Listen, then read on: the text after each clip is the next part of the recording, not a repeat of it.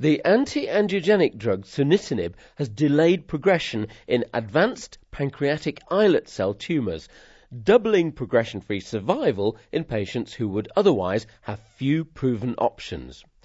This was in a randomised Phase 3 study reported at the World Congress on Gastrointestinal Cancer held in Barcelona. Eric Raymond gave me more. This was a trial where we included patients with well-differentiated pancreatic islet cell tumors, and we required, and this is a very important issue, that those patients experience a tumor progression 12 months prior to the study entry. So to make sure that the patient entering the study were really those patients that would benefit from a treatment and not those patients that would stay stable for a long time. So these patients were facing aggressive disease. What happened to them?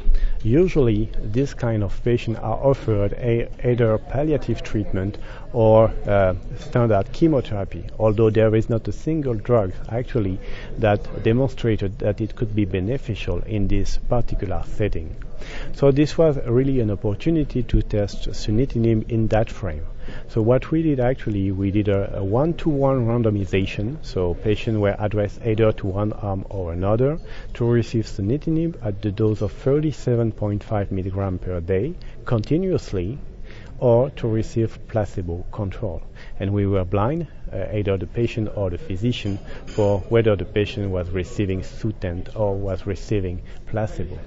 And the trial was a trial for which the primary endpoint was progression-free survival.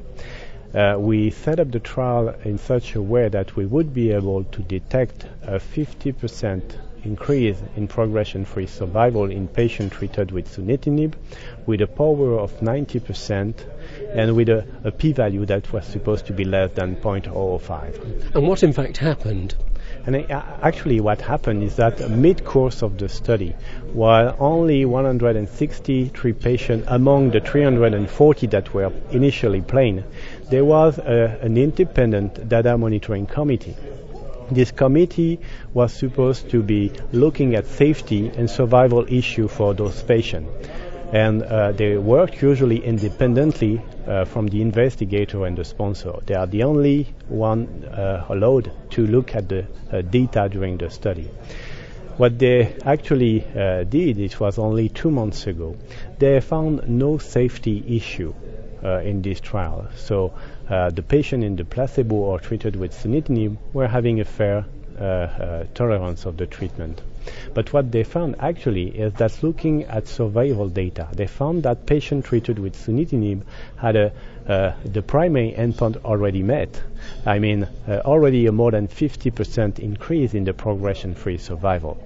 So what they did is actually they said, well, we have this strong recommendation for physician and sponsor stopping the treatment to avoid continuing treating patients with placebo while the primary endpoint was met, and offering patients who were on placebo to stop the treatment with placebo and would be offered the treatment with sunitinib. Now, looking at your data here, you have a hazard ratio of 0.39, which sounds quite good. What are the clinical implications, do you think, of that?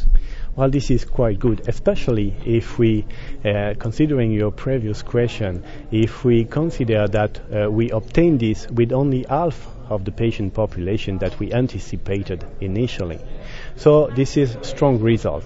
This is a strong result and clinically meaningful result, because we can from that anticipate that by giving sunitinib to patients with pancreatic neuroendocrine tumor, we would be able to substantially delay the tumor progression and get clinical benefit of the treatment for those patients. And this is important because this could be done right away. And this trial ending up so early, we would be able to offer this treatment very quickly. Eric Raymond, head of the Department of Medical Oncology at Beaujon University Hospital in Paris. For Oncology Times Broadcast News, I'm Peter Goodwin.